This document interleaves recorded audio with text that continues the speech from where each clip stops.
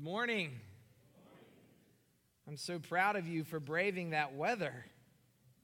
Pretty scary out there. I hope I don't say anything God doesn't approve of. Not that he needs rain clouds to shoot lightning, I got to tell you. Well, what a wonderful week we had last week. It was so beautiful to have a time of prayer with you and to have you all, representatives from the congregation, come up here and share their prayer life with us. That's really what they do. It should be an encouragement to all of us to hear someone else pray and hear what their relationship with God sounds like. Well, we're going to get right into it this week, but before we do that, I'd like to begin with a word of prayer. God, we are aware that you are real, that you exist. By the works of your hands, you have declared your glory. You have declared your power. You have declared your goodness. By the word of your Holy Spirit, which you have given to us, you have declared your name. You have declared who you are. And we know now, God, that you have declared for us why you have made us and what our ultimate destiny is. It is my prayer, Lord, that these doctrines will be a source of comfort to your people and will be a challenge to those who have not yet accepted Christ as their Savior. Holy Spirit, come and do the work that only you can do. Give life to dead hearts. And we pray these things in Jesus' name and for your glory. Amen. It is a true thing to say that all theology, all of doctrine, what we learn about God's word, is a source of comfort to God's people. All of it. It is there to comfort God's people. But all doctrine is a source of terror to those who are not God's people. And on any given Sunday in this church building, there are two types of people here. There are people who are God's people, who have received Christ as their Savior, and there are people who have yet to receive Christ as Savior. And this message will have two different effects. And so when we come into church and we sit here as believers, we ought to expect to be comforted and to be challenged. A good sermon both sings and stings. We ought to be comforted and challenged to be more Christ-like. But to those who are here who have not received the gospel of Jesus Christ, the message which the apostles have declared to us, that came by the prophets through the superintendence of the Holy Spirit in the Word of God, for those of you who have not received Christ Jesus, it is today that God has given to you a day of favor to hear the gospel, to repent of your sins, and to come and enjoy the comforts of His Word. I want to give a review of what we've been talking about over the past couple of weeks. We looked first in our Basic Christianity series at believing in God, and then we looked second at knowing God. So we first talked about a metaphysical precondition. What do we have to have? What beliefs do we have to have in order to be a Christian? And one of the most fundamental beliefs today is that we have to, our fundamental beliefs of the Christian faith is that we have to believe that God exists. And if you can imagine, there are people all over the world who call themselves Christians who actually don't believe that God exists. Here's what they say. They say that Jesus was a great moral teacher, the greatest to ever live, and that they follow the teachings of Jesus, but that the things that were said about Jesus concerning his divinity, we now know to be untrue in light of the scientific revolution. So they take Jesus as a great moral teacher, follow him in their life, but they don't follow all that Jesus said. And so in that way, they call themselves Christian because they follow Jesus. Now, Paul, Peter, Luke, Matthew, Mark, James, John, all say something different about knowing Jesus. That to know him is to believe all about Jesus, to not just accept him as a great teacher, but as the Lord of heaven and of earth. And so we have to emphasize at the beginning, because of these false teachings, that a proper belief in God is properly basic to being a Christian. You cannot deny God's existence and be a Christian. So believing in God is a precondition for the Christian life. This belief in God is based on the testimony of the Bible and the revelation of nature through the work of the Holy Spirit in our hearts. So we know that God exists as he has revealed himself in nature, as he has revealed himself to us in Scripture. Nature, we learned, reveals to us that there must be a God who created all things. We looked at the various arguments for God's existence and why it is completely rational, dare I say, the only rational worldview to have, namely that God exists. The Bible even tells us as much, that what may be known about God is plain to them, plain to all people, by what has been made. It is clear from the evidence of creation that God exists because our very existence is contingent upon a creator God. And we looked at some of the various arguments. But we also learned that Scripture reveals to us specifically who God is as Father, Son, and Holy Spirit. We can know through our observation of science and reason that there must be a God who exists, but it is only Scripture that reveals to us his name, reveals to us who he truly is. And the Bible tells us that God is Father, God is Son, and God is Holy Spirit. That this is one God in three persons. And so whether we can wrap our minds around that, we cannot. Nevertheless, it is who God is. And we should expect that a being who is beyond finding out will reveal things to us that we will not understand, but we must nevertheless accept. But from there we moved from knowing that there must be a God to now knowing who God is.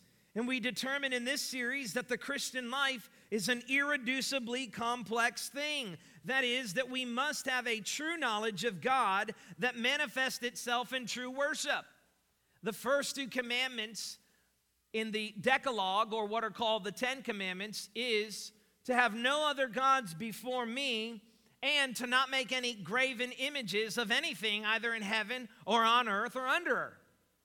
There's nothing that we are to carve, even God's very own visage in the person of Jesus Christ, or statues of angels. We are not to worship those things. We are to worship the true God only, and we are to worship the true God truly.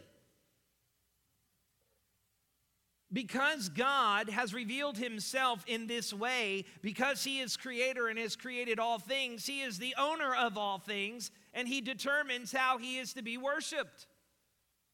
It is not for us to say, based upon our own idolatrous heart, to make God in our own image so that he might function in the sky as a genie that is there to answer all of our desires. We are to worship God according to how he has revealed himself, whether or not we like what he's revealed. And if we don't like what God has revealed, the problem is not with God, but with us. It is our fallen, sinful condition. But the Christian life, you can't have true worship, as we talked about last week, without having true knowledge. You have to know God truly in order to worship him truly. The two are irreducibly complex. And we learned about anything that's irreducibly complex, not only that we have to have all necessary parts there for it to be sufficient, but that they must be in the proper order. That a person cannot ever truly worship or be a good person without first knowing what God defines as good. So it is essential that we know God truly in order to be true Christians. The two go hand in hand. You cannot worship God on your own terms. And there are various consequences for this. In reality, it's why we must have a good teaching and preaching church so that we know who God is, that we might be true worshipers of Him, offering our bodies, our entire person, as sacrifices, living sacrifices that are holy and pleasing to Him. We learn that a true Christian character is only ever truly formed in the proper worship of God, and that the proper worship of God is only ever produced in the true knowledge of God. They are irreducibly complex. You say, why make such a big deal about the true worship of God? I can worship God on the boat. I can worship God when I'm out hunting. This has become increasingly popular today as people try and leave the church and leave the body of Christ and try and have worship on their own. What they are really trying to do is have their Christian life on their own terms. That's what Satan loves to do with Christians. He loves to separate them from the body. That's what any good predator does. A good predator knows that he must divide his prey from the pack. Just watch those nature shows on National Geographic. I know it's hard to watch, but you might learn a thing or two about the devil.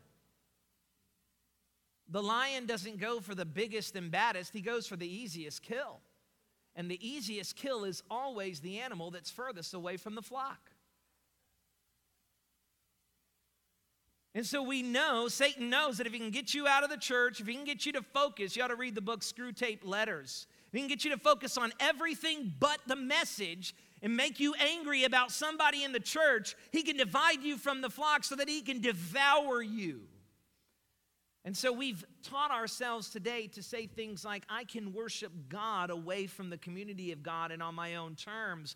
But the proper worship of God is only ever produced in the true knowledge of God. And what God has done is built His church. The word church simply means a gathering in His name. We are a gathering under the lordship of Jesus Christ. We are not simply a group who got together this morning. We are a group who has gotten together on Sunday morning as we declare by our very actions and by our very presence that Christ has risen and will return to the earth again. And we are His disciples. We must know God. And so Paul says in all of the knowledge of God, as he gets to chapter 12, the first 11 chapters are this beautiful doctrine, explanation of doctrine of Paul of what God has done in the gospel. And then he says to the church, I appeal to you, therefore, brothers, by the mercies of God. Everything that we know about God, true doctrine of what God is doing, I appeal to you by that to present your bodies as a living sacrifice, holy and acceptable to God, which is your spiritual worship. You cannot have a holy and pleasing life of worship apart from the true mercies, understanding the true mercies of God. Don't be conformed to the world, but be transformed by the renewal of your mind. How will I renew my mind? That by testing you may discern what is the will of God, what is good and acceptable and perfect, all declared by God in His Word. So that we must have the Word of God, and out of that understanding of the true knowledge of God, we might be holy and pleasing to Him by living lives in accordance with His revelation. And now we move to our third series in Basic Christianity, God's Decree. In the first series, we knew that God was. So believing in God, it was a question of that God is. In the second, it was knowing God. It was a sense of who this God is. It's not enough to believe that there is a God. We must know who He is and know who He is truly. But now we're going to look at what God has done, when He will do it, and how He will do it. I want to give my statement my theological statement of what this doctrine means. We are speaking about the doctrine of God's decree. If you look up in an English dictionary what the word decree means, it has a sense of kingly authority, a declaration by a decree or by a king. It is a decree that this thing shall come to pass. It's law. But in a heavenly sense, it cannot be thwarted, it cannot be disobeyed without there being real consequences. But it is so much more than that. I want to look at this. Here is the definition. God's decree refers to his right as the Lord to determine from before the foundation of the earth everything that will ever come to pass. God's decree refers to his right as the Lord to determine from before the foundation of the earth everything that will ever come to pass. Everything, including but not limited to the actions of men, has been decreed by God from before the foundation of the world to the praise of his glory alone. Parents, you're going to have your children ask you, maybe your teenagers, why did God create us? Why are we here? It's an old philosophical question. Why is there anything rather than nothing? But it's a little bit more specific. Why did God create us? And the answer is this. Everything, including but not limited to the actions of men, has been decreed by God from before the foundation of the world to the praise of his glory alone. In other words, God did it because he willed to do it. Because it was his desire to do it. And to do it this way and not any other way. No thing and no one can limit God, nor thwart any of his plans. What he decrees has, is, and will come to pass within his creation. I hear people say to me from time to time, when I get to heaven, I'm going to tell God a couple of things. Make sure I'm there for that moment.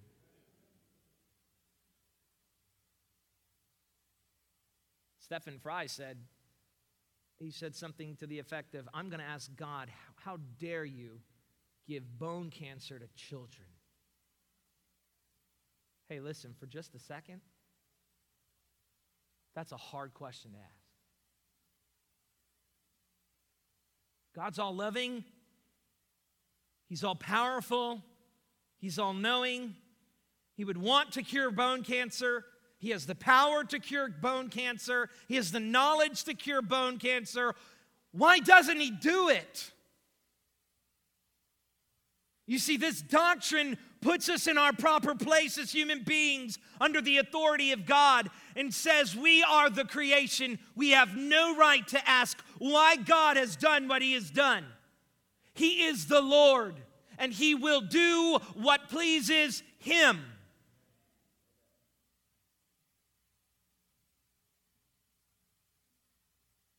He is God. You don't know better than God. You think you know that he should get rid of bone cancer in children, and anyone who has ever endured such a horrific experience feels the same way and knows what it is to say, why, God, are you doing this? It is just like Job. Why, God, have you taken away everything? But in the midst of losing everything, the Bible says that Job worshiped God, and in all that he did not sin by accusing God of doing evil. True faith in God is accepting what God does, even when we don't agree with it.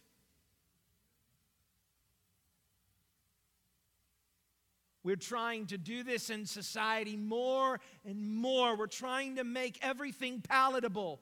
John, my brother-in-law, just told me that Google has taken a chopped boiled egg out of their salad emoji because it offended vegans.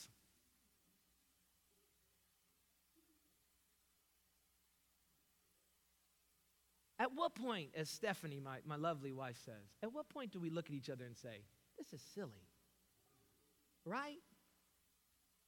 But we've got this idea that we can make everyone in this world be non-offensive. And I can tell you, God doesn't play that game. He does what He wills, and He does what is good, and He does what pleases Him.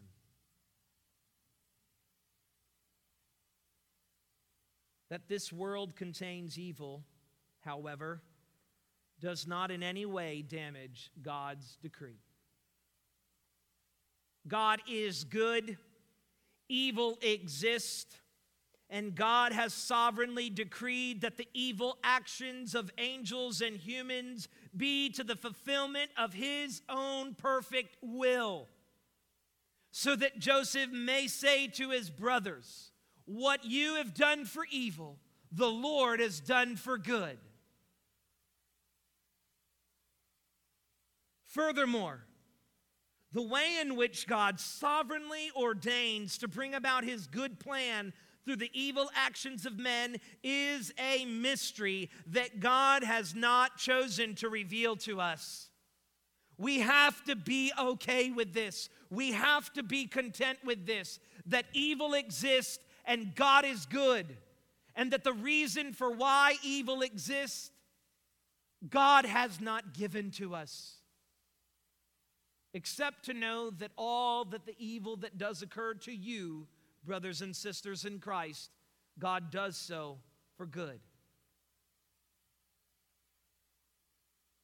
Read the martyrs, the martyrdom of Polycarp, an ancient text. As he was led to the slaughter, he praised God. Read John and Peter. How is it that these men could leave rejoicing after their flogging by the Sanhedrin simply to be counted worthy to suffer for Christ's name? How is it that God could crush His own Son and it be for the good of all the world? This is a mystery. We are to be at peace with this, and it is to be a comfort to us. Nevertheless, we must never be so presumptuous as to demand an unbiblical resolution to this tension which God Himself has not resolved between His decree and the existence of evil. This is a great temptation. Why did God permit evil? You see this happen around times, usually around hurricane season. It's usually the season where stupid Christians get on TV and say stupid things about hurricanes. Good old Pat Robertson, right? I mean, I'm just going to call the spade a spade. Everybody's thinking it. Why did the hurricane destroy Louisiana, destroy New Orleans? Because of all the sin, right? As if New Orleans is the only place that has sinners. You know, Jesus dealt with this in the Scripture. In Luke chapter 13, they came to Him and they said, let me ask you, did these people who were slaughtered by Pilate, did they get that because of their sin? Are they going to heaven? They were worshiping God. They were slaughtered in the midst of it, it is to defile their sacrifices. And Jesus asked them a question, do you think they were any more righteous than the people who the Tower of Siloam fell on? He says, no. Unless all of you repent, you shall all likewise perish. You know, God destroys churches. Don't you watch TV during tornado season? That tornadoes come through churches just like they do strip clubs. You say, but that's not part of God's decree. Let me make this clear again. everything that happens is part of God's good and righteous decree. I want to talk this morning then about three parts or three ways that we look at God's decree. Over the next 3 weeks, we're going to look at preservation, concurrence, and government.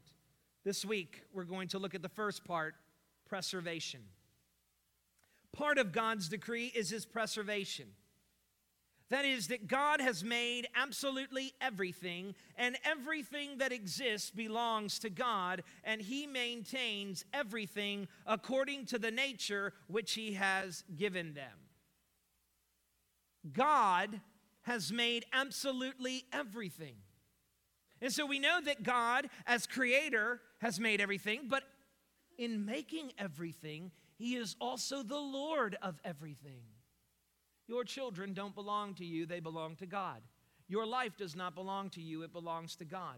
Your money does not belong to you, it belongs to God. Your car does not belong to you, it belongs to God. The beating of your heart does not belong to you, it belongs to God. The free radical cells in your body don't belong to you, they belong to God. They will form cancer if God chooses. They will not form cancer if God chooses. They will change from cancer to, or from malignancy to benign if God chooses to. Everything that exists belongs to God. God preserves everything.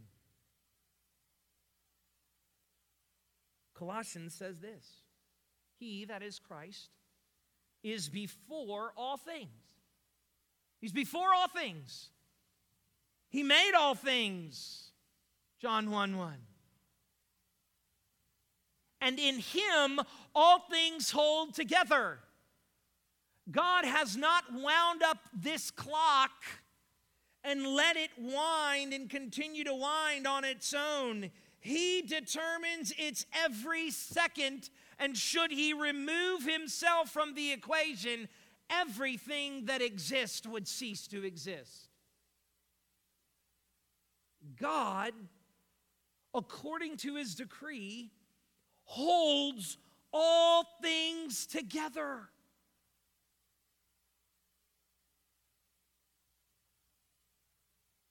Nothing in all of reality happens outside of God's preservation, apart from His decree. Do you know that both Hitler and Stalin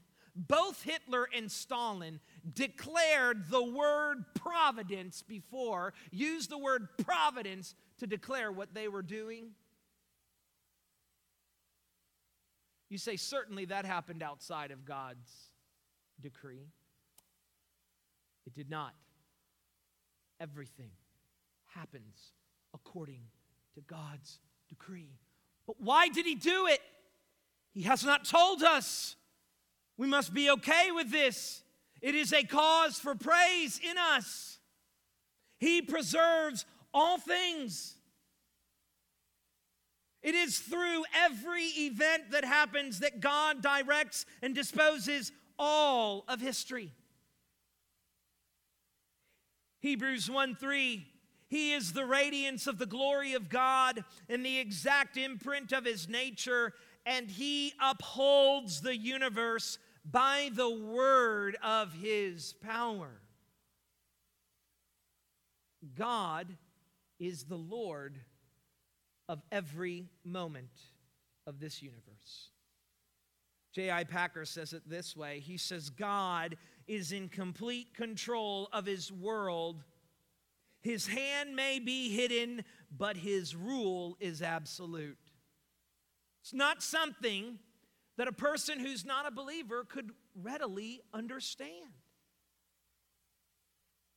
A person who's not a Christian will not understand that everything that happens, from the greatest to the least, from the sparrow that falls to the ground to the number of hairs on our head, God's decree is through the preservation and for the preservation of all things according to His glory.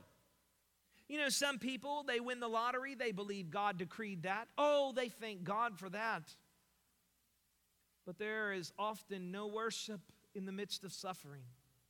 And there is nothing more Christian than worship in the midst of suffering.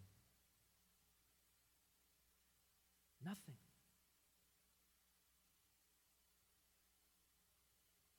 Christ knew what his will, the Father's will was. And yet he went to the cross willingly. It was his joy to fulfill the will of the Father. God is in complete control of his world. His hand may be hidden, but his rule is absolute. The word absolute there means extending to all things. John Frame says the world depends on God for everything, and without his permission, it could not continue to exist. This very moment exists because God permits it to exist. Think about that for a moment. We watch television, and every few months someone comes out from National Geographic and he tells us that there's a rogue asteroid and it's heading towards Earth, and we all get nervous. Or some guy in the middle of Kansas has a vision while out in a cornfield that the world is going to end on December 27th, and we all start buying canned foods. Listen to me. The world will end when God says, today is the day. But today, God says, this very moment that we are living in right now is a moment of his grace. Well, why does God continue to preserve the earth? Why does he do it? To this, he does give us an answer in Scripture. Here's what Scripture says. Simple truth. God preserves the earth, the heavens and the earth, for the sake of saving his people. God preserves the earth, the heavens and the earth, for the sake of saving his people. Look at what John 6:39, Jesus says this. And this is the will of him who sent me, that I should lose nothing of all that he has given me, but raise it up on the last day. The will of God is to preserve all things that he has given to Christ, that Christ may raise up those things which the Father has given to him on that last day. The earth exists, the heavens and the earth exist, not based upon natural law, but based upon God's decree, that all that God has given to the Son will be brought back to life when Christ returns. In 6:40, he says, for this is the will of my Father, that everyone who looks on the Son and believes in him should have eternal life, and I will raise him up on the last day. He now throws the onus on you. Today is the day you are to receive Christ. The most important thing for your life is to be right with God through his Son. To claim God's mercy through his Son, Jesus Christ. All of your sins have been taken away, and you can seize God's gift this morning, this very moment, of faith in Christ Jesus and eternal life. That's why today is here. It is not here for you to take one more test. It is not here for you to buy a house. It is not here for you to find your mate. The world is here. The world is preserved so that you might be right with God. And in 6:44, listen, he comes back. No one can come to me unless the Father who sent me draws him, and I will raise him up on the last day. Listen to what God is saying. God is saying, if you're mine, I'm going to get you. Does God have to send a fish to get you this morning? He will, if he has to. No one will be lost from his grip. Every human that the Father has given that is saved from before the foundation of the world, the Son holds in his hand, and you will got, or you will get got. You will be gotten by him. You will never resist his plan, lest God fail. But there is a lot of different ways God can use to get you to come to him. What will it be? Can you not come simply by the call of the word this morning? Or will you run from God like Jonah and God send a great storm and a great fish to get your attention? Well, what should I do while we wait for God to save us? You might be asking, what should I do while I wait for God to save me? Well, waiting doesn't mean we sit on our hands. Scripture tells us God saves us. It tells us to come to God, but it tells us that in the midst of this certain salvation that God will achieve, we're to be doing something. Well, what should we do while we wait for God to save us? I want to give you 3 things to do. Number 1, remember God's promises. Number 2, remember God's warnings.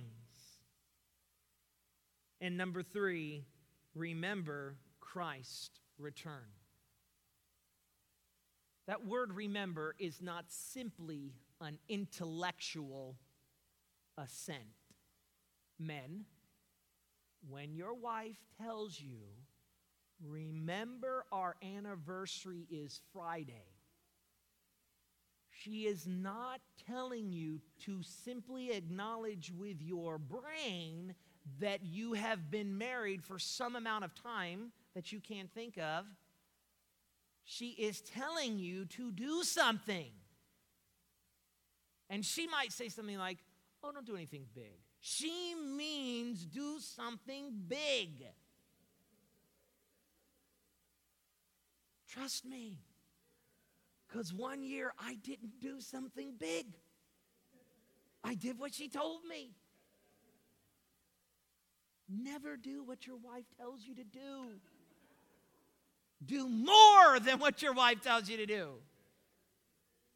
Amen. Yes, I hear. We have some veterans over here on the right side. Amen. It was Dave, of course.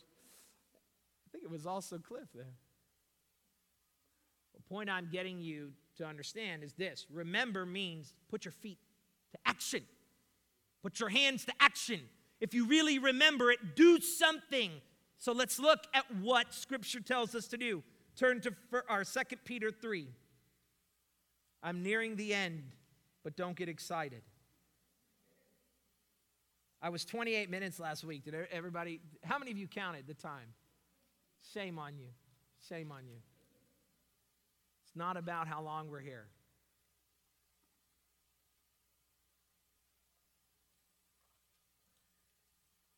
All right, so let's look at this passage. 2 Peter 3, 1 through 15. Peter is writing a letter potentially to a group of Christians who live in Asia Minor. It's late, probably about 68 AD that this letter is written, and there's a problem in the church. The problem that they're facing is that people who claim to be true believers have come in and are teaching false teaching to God's people. Now, the paradigm is incredibly similar to ours today. We have many people who wear crosses, who wear white little, I don't know what those things are, white little things right here, who wear little beanies and big hats, who have large churches, who are telling us things that sound Christian, but aren't really Christian. And so the church has people coming in, and they are mocking God's, in Peter's day, mocking God's truth. So listen to what Peter says. He says, "This is now the second letter that I'm writing to you, beloved." Now, the audience, listen to me, the audience is a body of Christians. Remember, the object of God's preservation is to save His people. This is the second letter that I'm writing to you, beloved. In both of them, I am stirring up your sincere mind by way of reminder. The word stirring up there means I am trying to get you to do something. I am, by my word, moving you towards action, real action. That what the truth of God tells us should be real in our lives. He says, in both of them, I am stirring up your sincere mind by way of reminder. That's what we're doing here today. Reading the Word of God, and by way of reminder, God's people are to be stirred up to real Christian holiness. That you should remember the predictions of the holy prophets and the commandment of the Lord and Savior through your apostles. In that one verse, Peter encapsulates the entire Bible. You are to remember the teaching of the prophets. You are to remember the teaching of the apostles. That is the Old, that is the New Testament. You are to live by God's word, believers. So you should remember His promises. That when all of these things around us start to come and tell us a different God, cancer will tell you of a different God. Suffering tells us of a different God. But God says, don't listen to suffering. Listen to my word.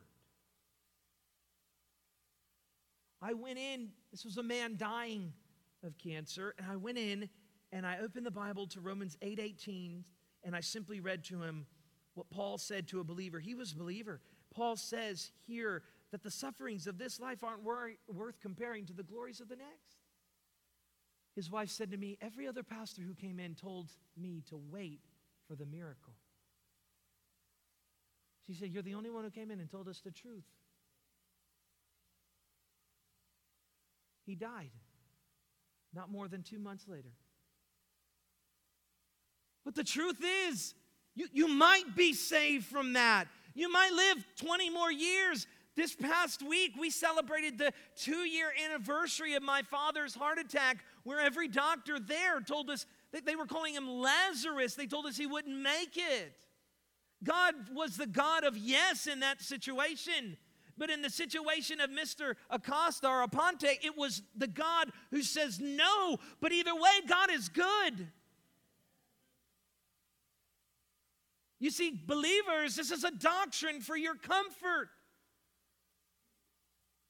Peter says the thing you cling to, the thing you hold to is the word. It's not everything around you.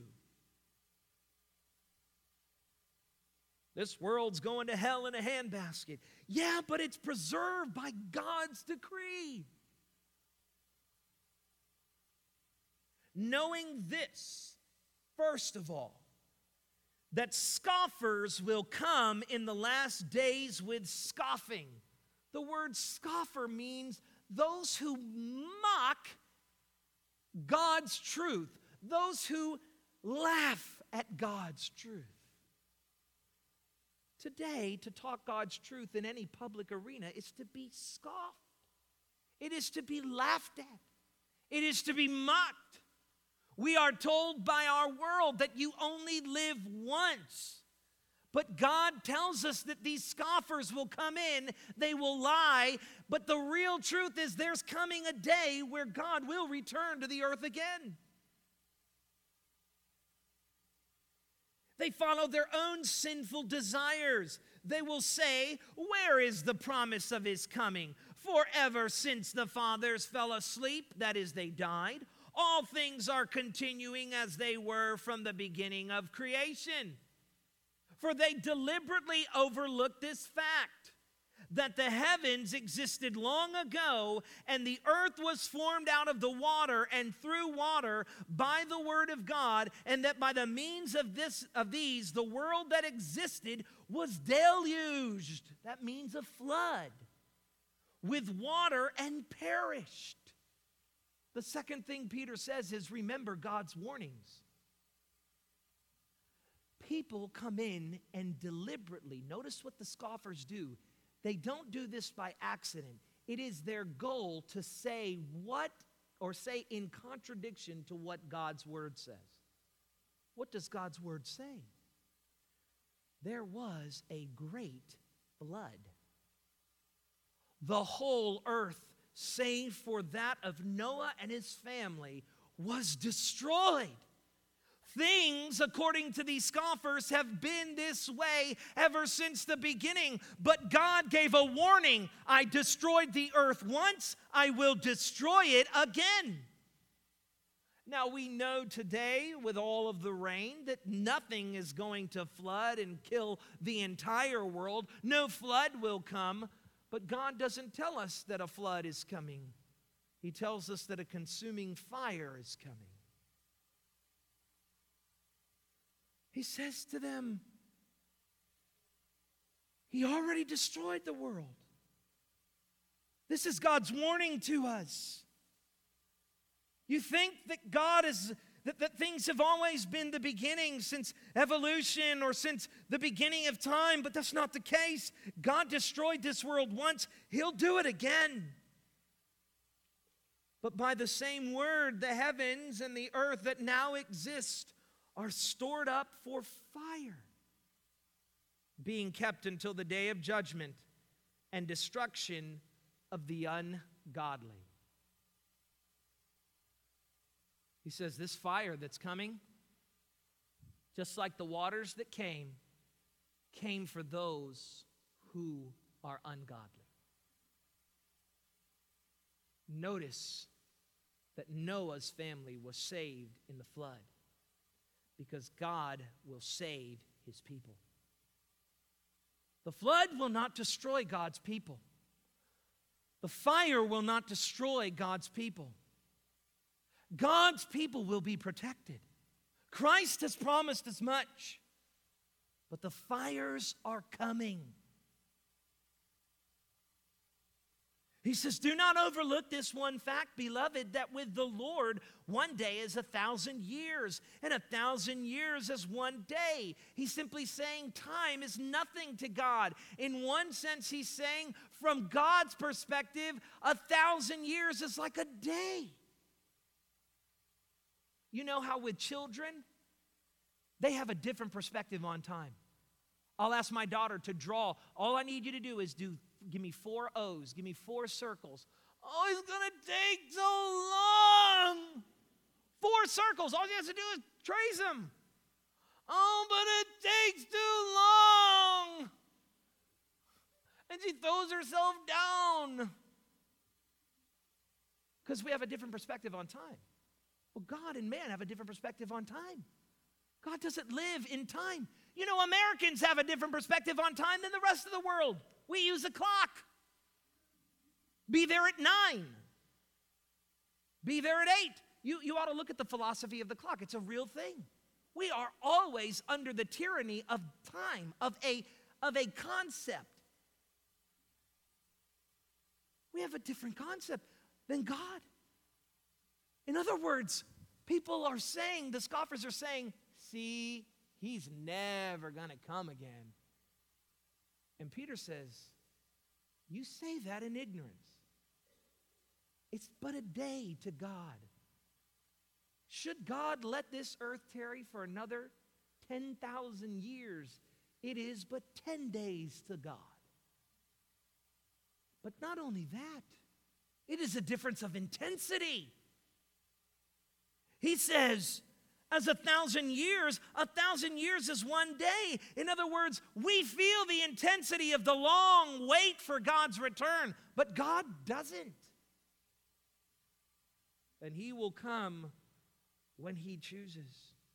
The Lord, therefore, according to Peter, is not slow to fulfill his promise, as some count slowness, but is patient toward you, not wishing that any should perish, but that all should reach repentance. Now, here is the kicker. Peter has been telling and talking to the church the whole time. He says again to them, beloved, don't overlook this fact that with the Lord the day is one, or that the Lord one day is 1,000 years, and 1,000 years is one day. The Lord is not slow to fulfill the promise, as some count slowness, but is patient toward you. Who? Beloved. Who are the beloved? God's people. Not wishing that any of his people should perish, but that all should reach repentance. Is that not exactly what the Lord Jesus Christ said? All that the Father gives to me will come to me, and I will raise them up on the last day. But the day of the Lord will come like a thief, and then the heavens will pass away with a roar, and the heavenly bodies will be burned up and dissolved, and the earth and the works that are done on it will be exposed. The earth will not end by some kind of natural accident. It will end by God's divine decree.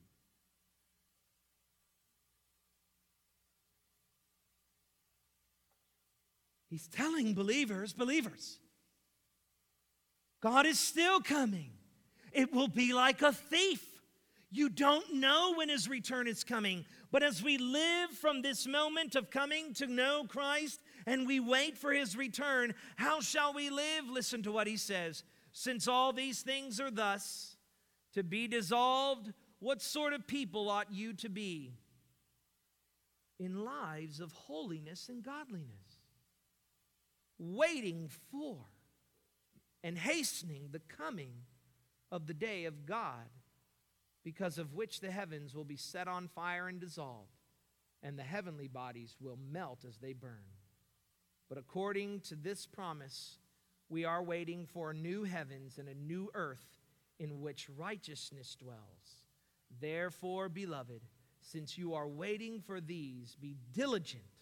That means be excited to be found in him without spot or blemish and at peace, and count the patience of our Lord as salvation.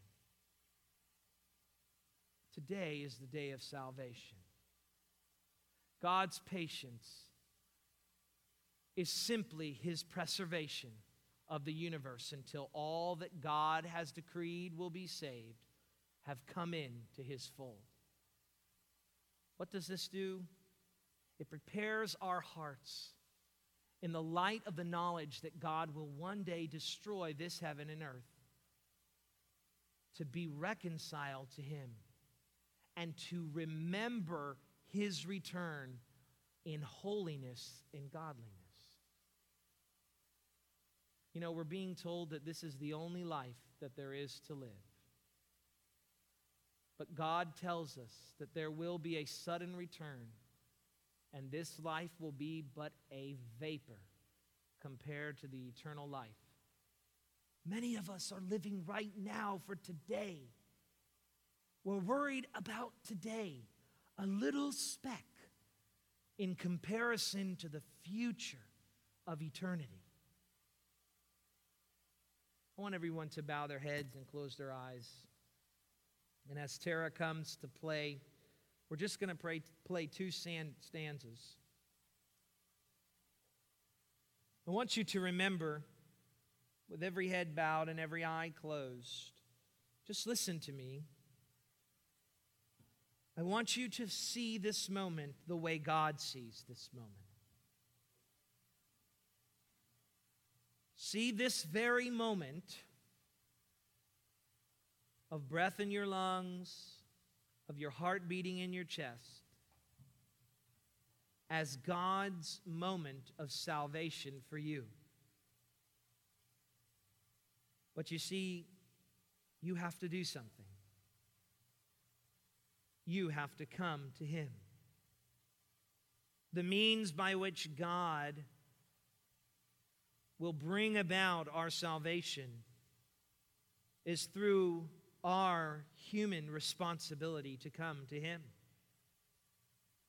This day of salvation, this moment, is for you to seize if you have never seized it before, so that you might be prepared when Christ returns. Jesus told a parable of 10 virgins who were awaiting the bridegroom. There were 5 who were prepared and 5 who were unprepared. And when the bridegroom returned suddenly, 5 of those virgins who were unprepared began to beg the other 5 who were prepared.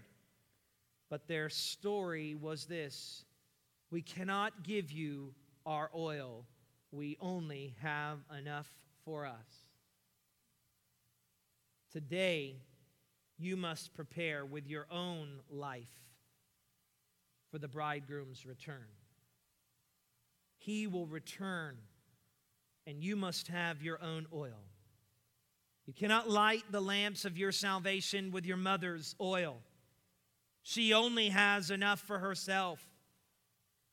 You cannot light the lamps of your lamp with the oil of being an American,